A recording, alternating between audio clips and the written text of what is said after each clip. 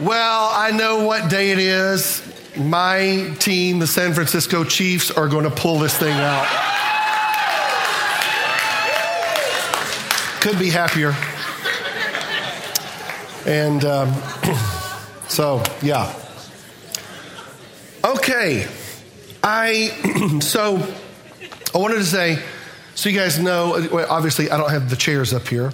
And I know, and I felt a little bit of angst over that, but I want to go somewhere today that's related to the whole faith thing. So we're talking about, if you don't understand what I'm talking about, I've been talking about faith, and I had a couple of props up here that, if for no one else, that made it easier for me to be able to understand what I was talking about. And it's not just a job, it's an adventure. So today I was noticing as I was preparing, even last week or 2 weeks ago, that I was being pulled, if you would, to look at Jesus again. And how many know that's not a bad thing? And so that's where I want to go. And if you think about it, my faith grows as I see more of him. And so this whole topic of faith, we're finding out that the key to faith is actually seeing who he is, understanding what he's done. I can't do anything on my own. It's all done through him. So the more that I see him, the less I take my eyes off of this and put it on him. And that transference or that focus of who I'm looking at makes all the difference in the world. If you're looking at yourself, God bless you. You're not going to get off the ground. I won't get off the ground. It's only by looking at him and what he's done and what he's accomplished for me and understand. And I put my faith in that. I put my faith in him. And that's when the magic happens. Even though we don't believe in magic.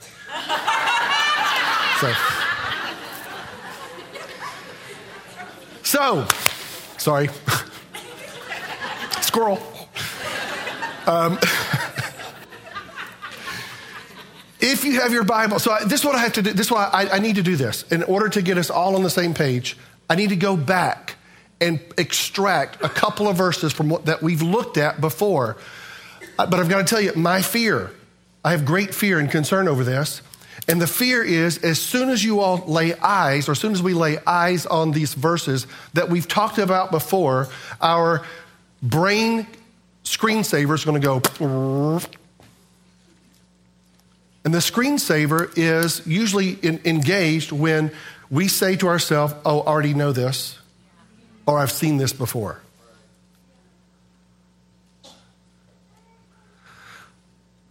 So can I tell you something funny that's going through my head?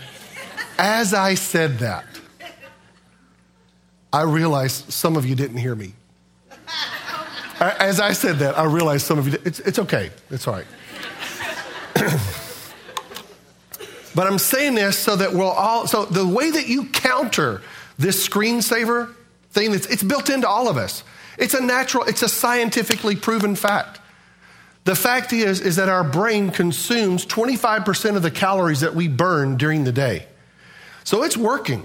And in order to rest, there's a screensaver that goes up. It's a natural thing. When we hear something that we've already heard before, or we see something that we've already seen before, the screensaver goes,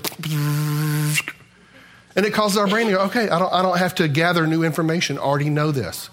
Yikes. And that in itself is the downfall, if you would, of the Greek mind church. We think we have it because we know it. We say, oh, no, the kingdom's meant to be experienced. So, okay.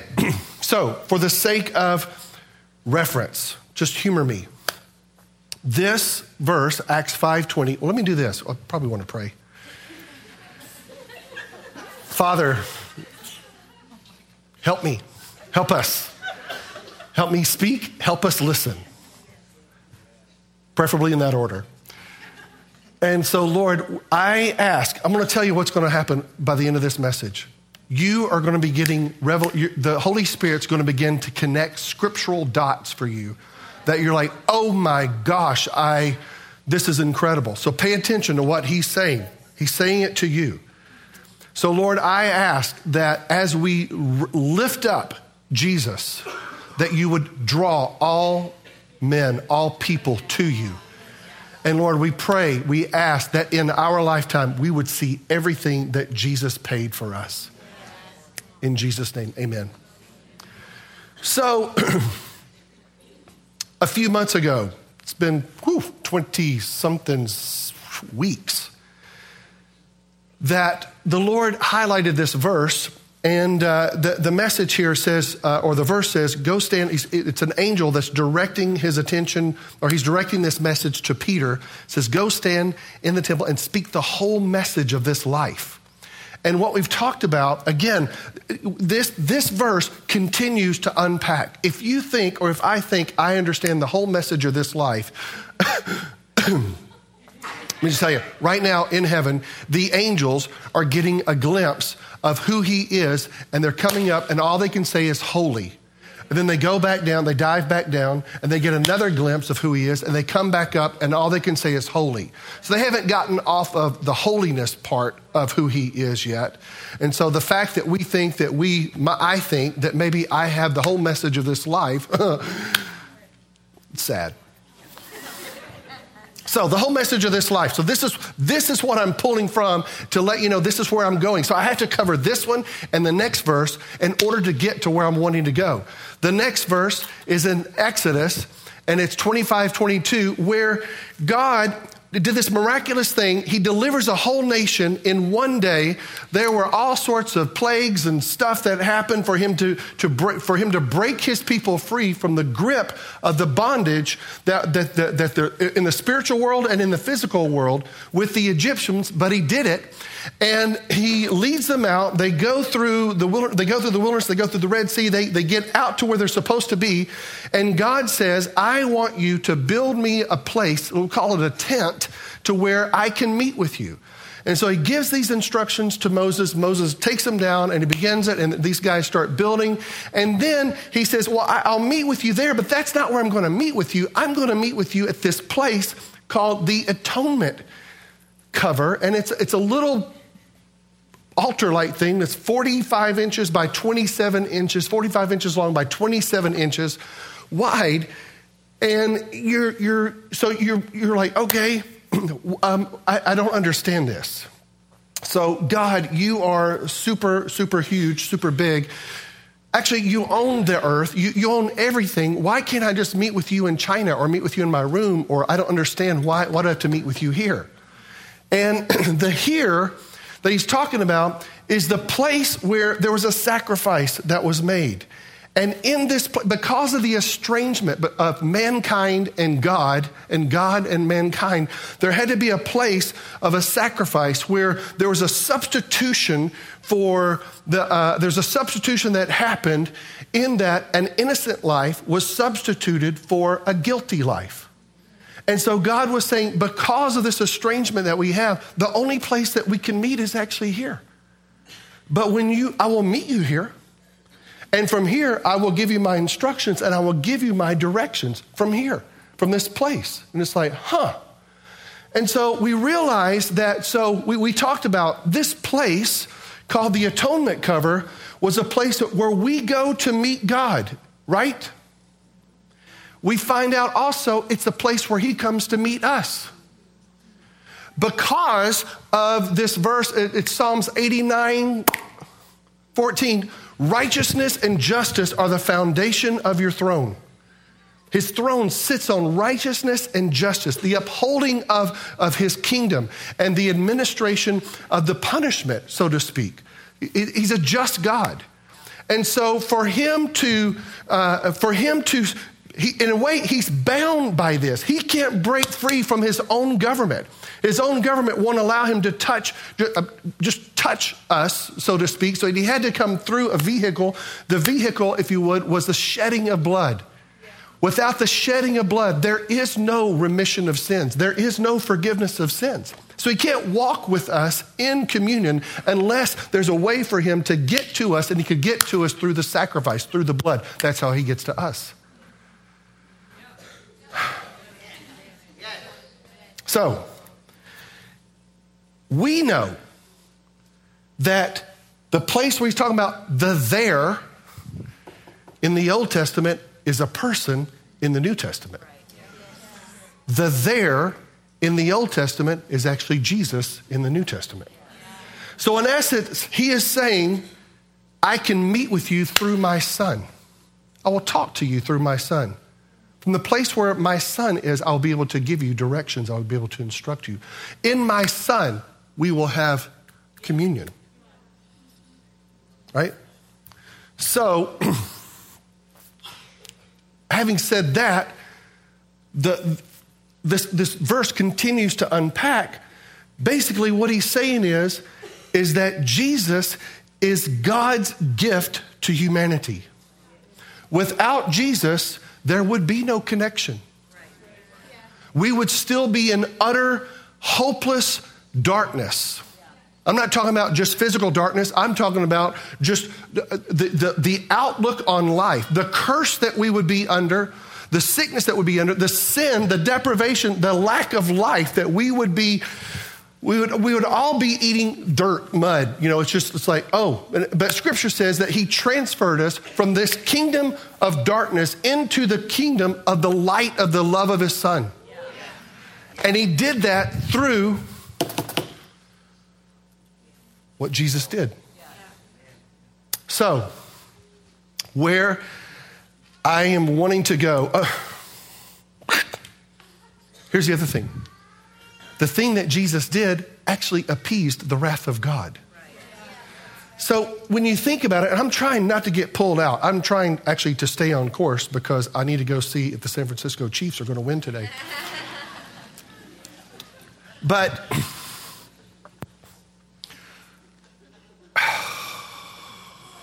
help me. Anyway, this is huge. This is profound. All I'm doing is scratching the surface. There's no dust coming off of what I'm scratching right now. There's not even enough dust for us to even go, oh, wow, that was a great message. Or I've got this. No. This is profound in what we're talking about.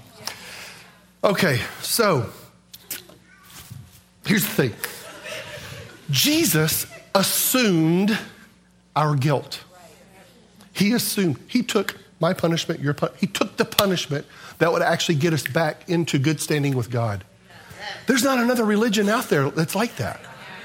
But what did your God do? Well, my God sits up there and I've got to, make penance. I mean, I'm paying this, I haven't done this, I haven't done this. It's like, what did your God do? My God came down and took all the guilt that I committed and totally took upon himself my shame and everything, removed the curse, removed the sickness, and he took that for me, and that's it. That's it. And now you have right standing. I have right standing with God. That's amazing. It is amazing. It's one of the reasons why at the end of the age, everyone who sees him will drop like off come the crowns, off come everything, every knee will bow, every tongue will confess that he is Lord. I'm only here because of him. That's it. So, okay. If you have your Bibles, I'd like for you to turn to Genesis chapter 1. So what I'm talking about right now is a backdrop to where we're going.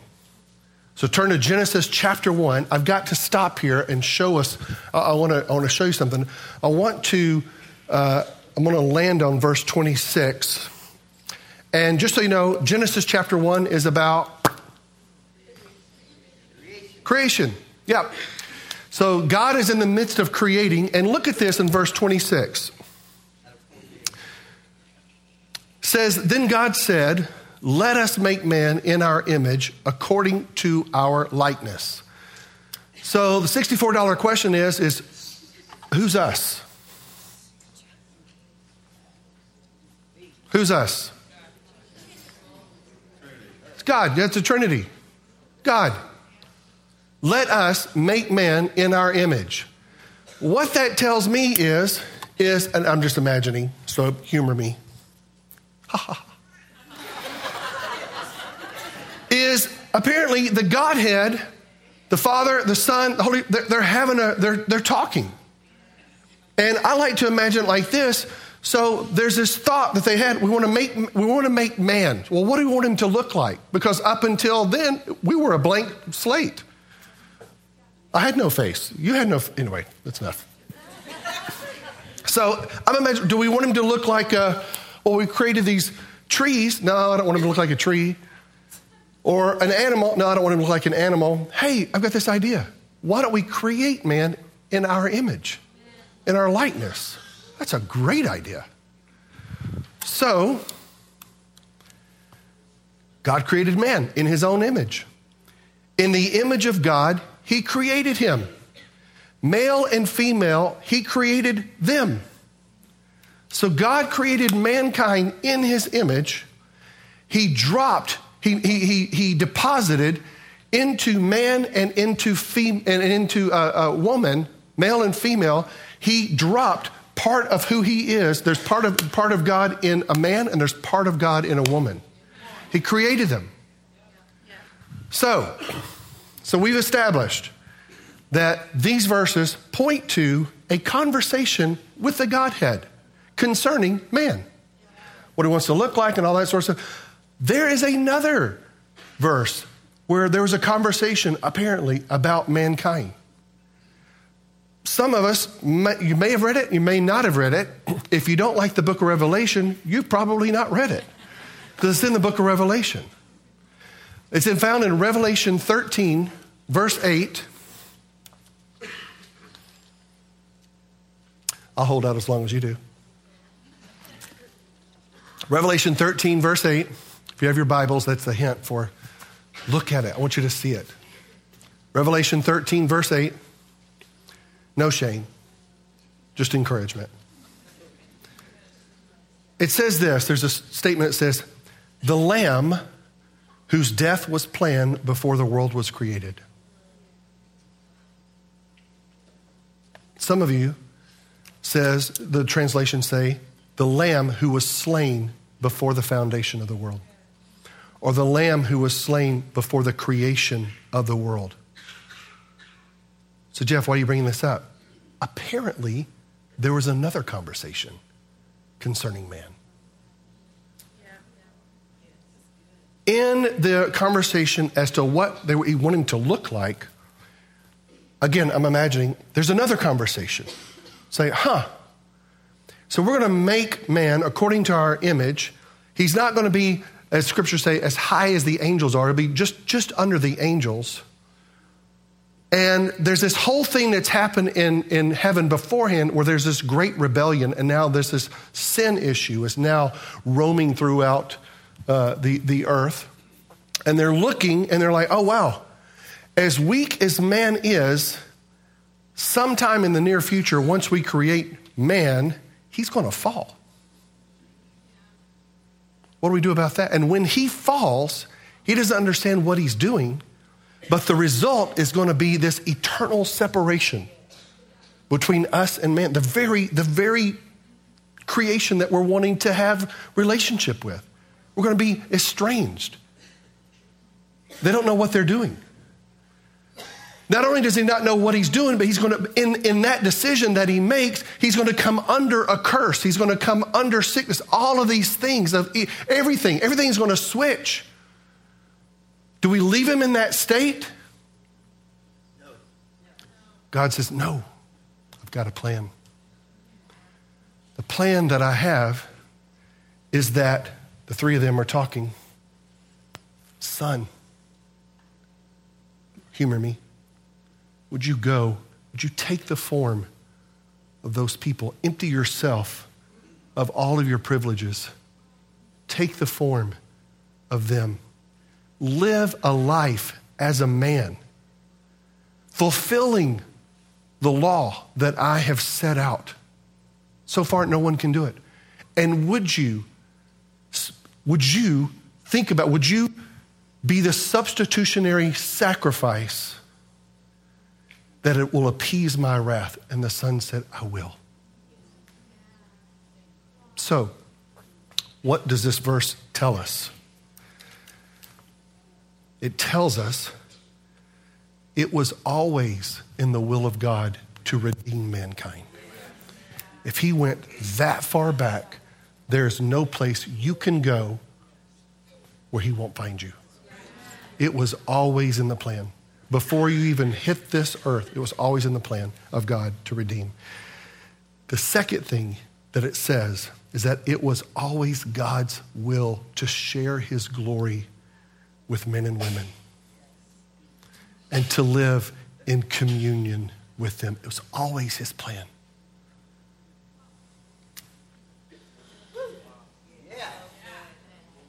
Some of you that are struggling with poor self-esteem, lean into this one.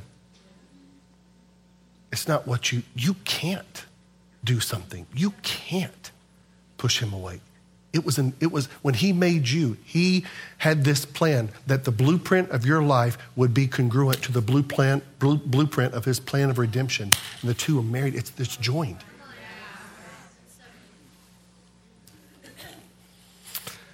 So, today, what I want to do, I want you to consider a question. Answer this question. So in Matthew, what was it, Richard? 5:17. Jesus says this, do not think that I came to abolish the law or the prophets. I did not come to abolish, but to fulfill. Okay? So I'm going to ask you a question with that statement. When? When did he fulfill? Let me tell you where most of you are going to go. But I'm doing this on purpose because I want to separate something. When, most of us would say it was when he was crucified. Right? And absolutely right. But I'm being a little bit tricky here because it's not all. The place where he was crucified has to do with an act.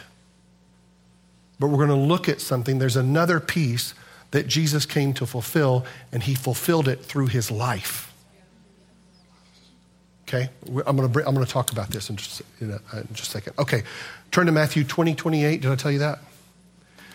Matthew 20:28.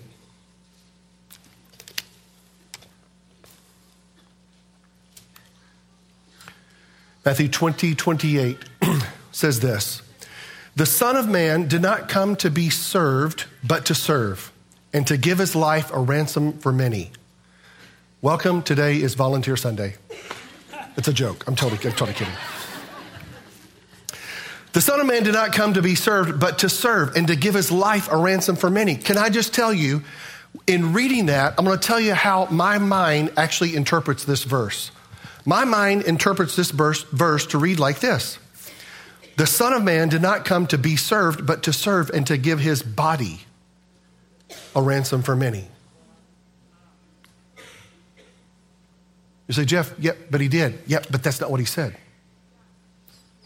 So don't stay open right now. Listen to me.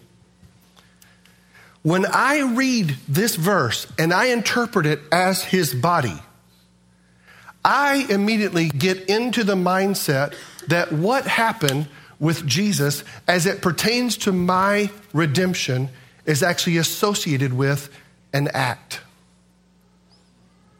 There's truth in that. So let me just tell you right now, I'm not saying either or. This is not an either or thing. This is a both and message. So I associate it with an act. And that's not bad.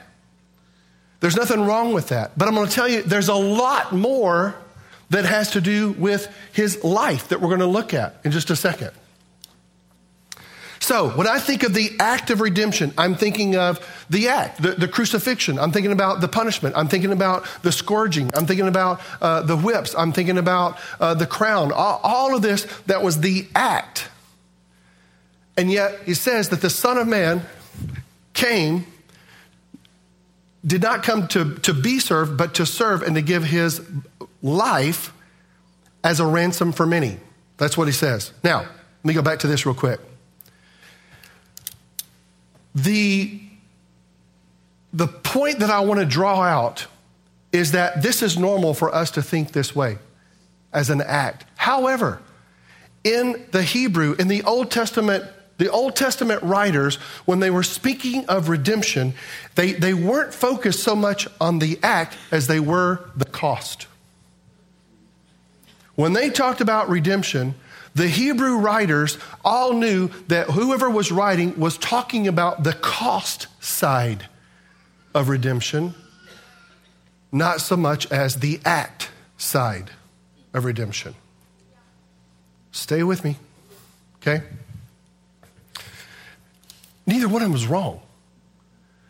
This is just going to expand the horizon. It's just going to take another facet of who Jesus is and turn it and go, oh, holy, holy, holy is the Lord God Almighty. So the other thing that we need to understand as readers in this postmodern, or in this modern age that's, we're in AD what? 20-something hundred, anyway. It's been 2,000 years.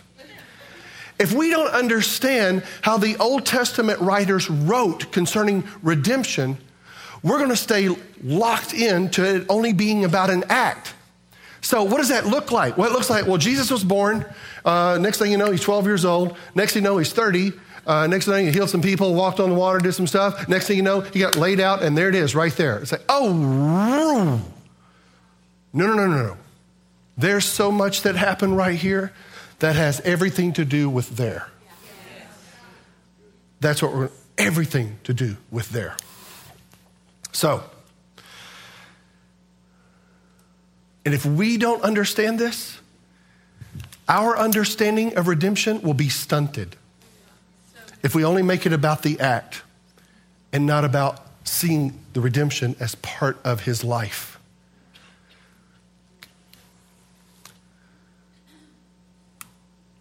Okay.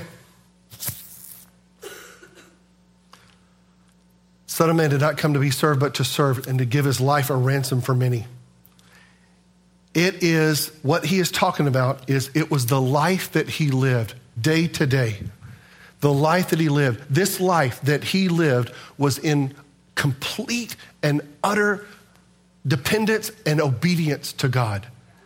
Everything that he did, everything that he thought, everything was it was in this line, this vein of complete obedience to God. Complete obedience. We're going to see why that's so important.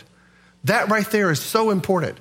The thing that I don't have enough time to unpack here is right now that when we think about Jesus, there's two schools of thought. He's the Son of Man, was just like us. He modeled what it's like to be a Christian. He emptied himself of his godly attributes. Or for some people, it's like, well, that sounds like heresy. No, he's the Son of God. And the Son of God, he can do whatever. He was actually both. And so I might have just opened up a door I can't shut. So the life which he has come to give in redemption, or in ransom for the many, the life that he's come to give is actually the cost. The life that he's come to give, I'm going to hit this point over. The life that he came to give is actually the cost. Here's the act. Here's the cost. What we're going to see is the price that he paid by living his life is actually what redeemed us.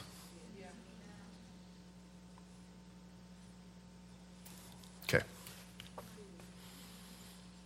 The fact that his life comes to a completion in his sacrifice on the cross is significant. But the significance of that rests in his life that he lived. Again, in sinless obedience to his Father. And he did this in the midst of fallen humanity. 1 Timothy, turn to 1 Timothy chapter 2, 5 and 6. Paul talks about this. For there is one God and one mediator who can reconcile God and humanity, the man Christ Jesus, He gave his life to purchase freedom for everyone. Again, we read this. He gave his life. We immediately equate it to, he gave his body. He did. He did give his body.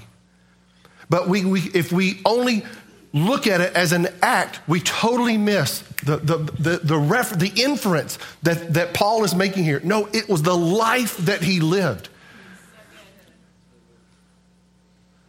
He gave his life. We think, oh, it was the act to purchase freedom. No. It was the way he lived his life. The life poured out for you and me. This was the currency that was used to pay the price for you and me. The way that he lived his life. Look at Matthew 8, 16 and 17.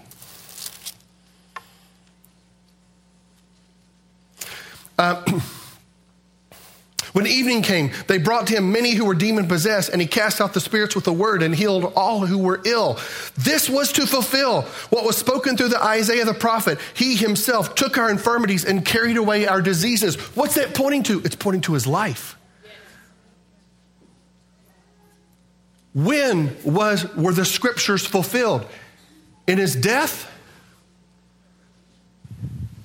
or in his life? It's actually both. But in our evangelical upbringing and understanding, there's only a focus here. And the message, the whole message of this life is getting lost.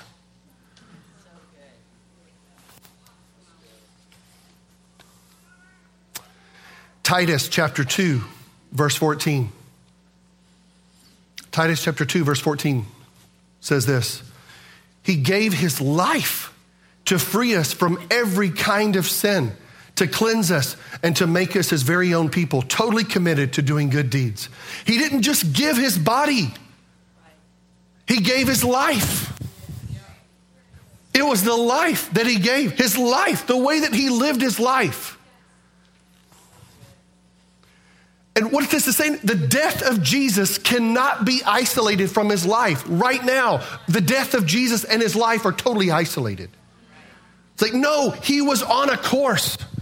From the minute his foot touched the earth, he was on a course, living his life. As he lived his life, he was purchasing, if you would, like it talks about right there in Matthew. It's like when he's healing people, as a son of God, he's healing people.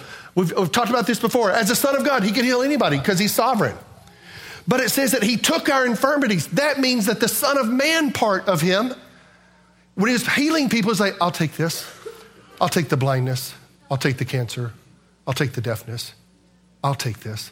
Putting it on him. What's he doing? He's living his life.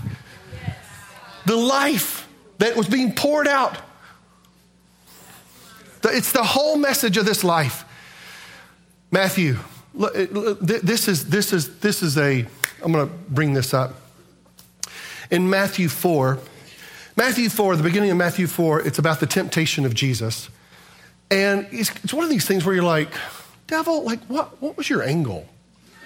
It's like, hey, you hungry? Fix you something to eat. And so, but this one particularly, the devil takes him up to an exceedingly high mountain and showed him all the kingdoms of the world and their glory. And he said to them, all these things I will give you if you will fall down and worship me. And it's like, why to go to all that trouble? You know he's not going to do it, but what was your angle? What were you trying to get at? Can I just tell you, if you're in the act mentality, which it has to do with the punishment, the crucifixion, the all of that, we would interpret, what he's meaning there is that Jesus, he's tempting Jesus to bypass the cross. And in bypassing the cross, he wouldn't have to suffer.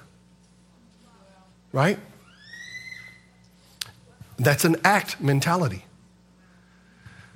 But it's when you hold this up against what is at risk over here on the life side, we just read that the life of Jesus actually purchased our freedom. What the devil was tempting him That if Jesus stepped out of living his life, mankind, humanity would never be ransomed. He chose to live his life. Because living his life, the life that he lived, was actually the purchase for our freedom. Today is Communion Sunday, and we're going to take communion in just a second. But before we do this, I want to read in Luke 22. He took some bread and gave thanks to God for it. Then he broke it in pieces and gave it to the disciples, saying, "This is my body, which is given for you. Do this in remembrance of me." Jesus is referring to something. He's actually now referring to the act. He's about to give his body to be crucified. He's talking about the act of redemption. It's my body, which is given for you. The next verse.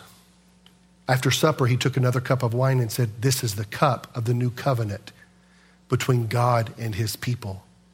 An agreement confirmed with my blood, which is poured out as a sacrifice for you."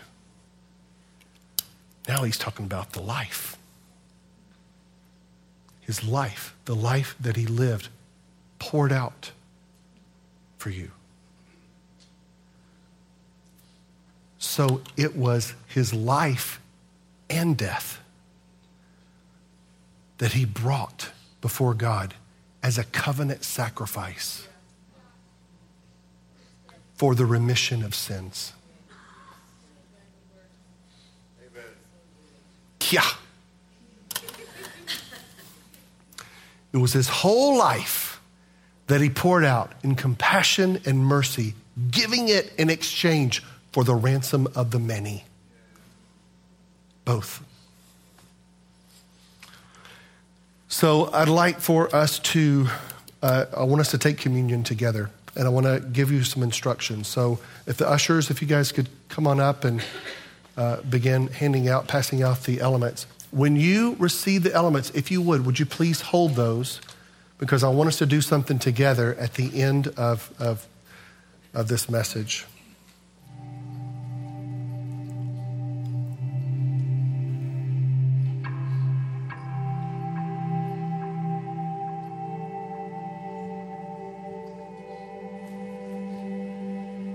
This is one of those messages that you realize you could probably speak it 50 times, and only then would you begin to even have a grasp of the magnitude of what we're talking about here. So I realize that don't just let the truth of what's being said, let the truth of scriptures that's being spoken go deep into the recesses of your heart. It's the seed. The word of God is a seed. We know that the seed has the power to work out its own fruit, but allow the seed to go into the recesses. Don't get tired on me and go, this is too much. I can't. Just hold on. Hold it open. So I'm going to read a familiar passage of scripture.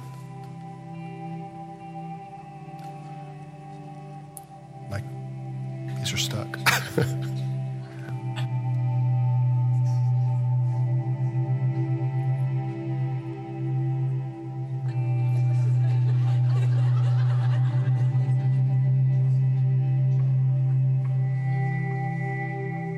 There we go. Awesome. Wow.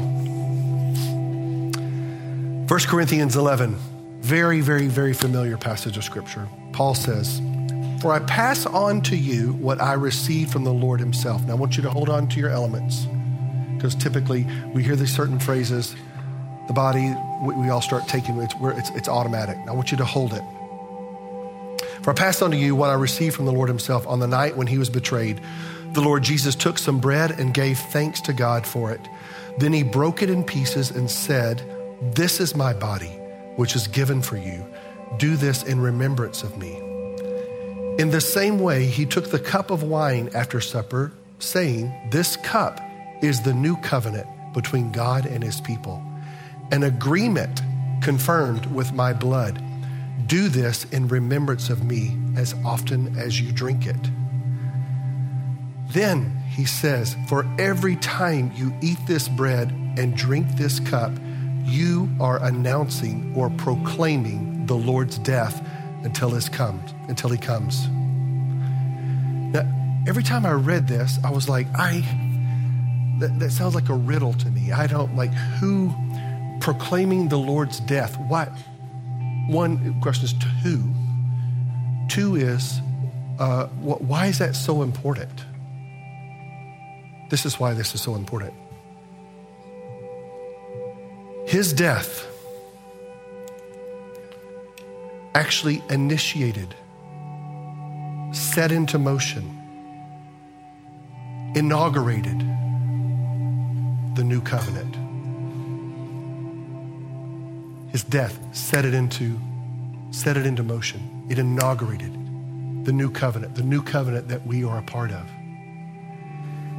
Every time that we are taking communion, we are proclaiming his death. As we proclaim his death, we are also announcing we are under a new covenant. This new covenant now causes me to be at peace with God and for God to be at peace with me based on what I'm holding right now. It also has enabled me and you to become children of God.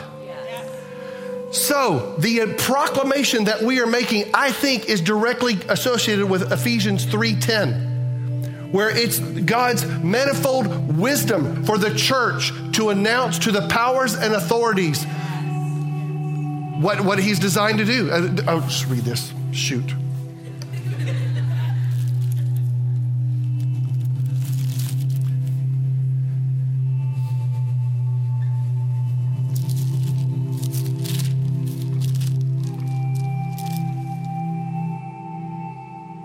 So that the manifold wisdom of God might be made known now through the church to the rulers and the authorities in the heavenly places. When you and I are taking communion, we are basically making a proclamation of we are participants of the new covenant. Here is the proof. The body that was broken, the blood that was shed, we are saying because of these, we are now the children of God. You are now the children of God. So what I would like for us to do is everyone hold this up. Hold up the elements, if you would. And we just say, we proclaim his death. We proclaim his death. Yes. So Lord, we just say, Father, Abba. I'll pray now. It's all right. I realized I wasn't clear. No, you're not doing it wrong. You can do it. But I realized I wasn't clear. The conversation that happened, the redemption plan that you had planned before the world even began, before it was created. We are now participants of that plan. Because of the body, because of the blood. And Lord, everything that Jesus paid for, everything that this represents in heaven and on earth, the body, everything it represents in heaven and on earth, and everything that the blood represents in heaven and on earth, Lord, we take into our bodies now. And I pray that the breakthrough, the deliverance, the healing, everything that he paid for, Father, would be ours. We receive it now by faith in the name of Jesus.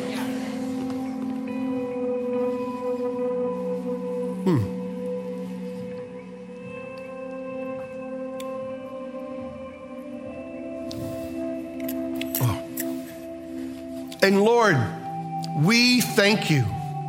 We thank you that your life that you lived was just as important as the death that you died. And it's actually because of the two of those that we now have redemption. It was the life that he lived. You don't hear anything else. It's the life that he lived that bought your ransom. That was the payment. I'm not discounting anything. I'm not discounting the act. Oh, good Lord, I'm not discounting the act. I'm telling you, the life that he lived was the payment for your ransom. And for that, Lord, for that, we are forever grateful. For that, Lord, that's where we worship you. We worship you, oh God. There is no one like you. Jesus, there's no one like you. There is no one beside you. There's no one that could even compare. Look to the north, the south, the east. There is nothing up there. It is all you and only you. And this one that we're talking to upholds all things by the word of his power. The breath you took, that's all him. The heartbeat that you're having, right? It's all him. He's upholding you. Not only did he speak us into creation, he's also upholding his creation by the word of his power.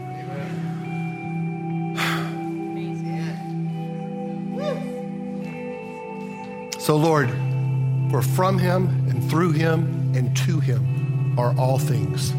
We give you praise. We give you honor. We bless you in Jesus' name. Amen. Thank you.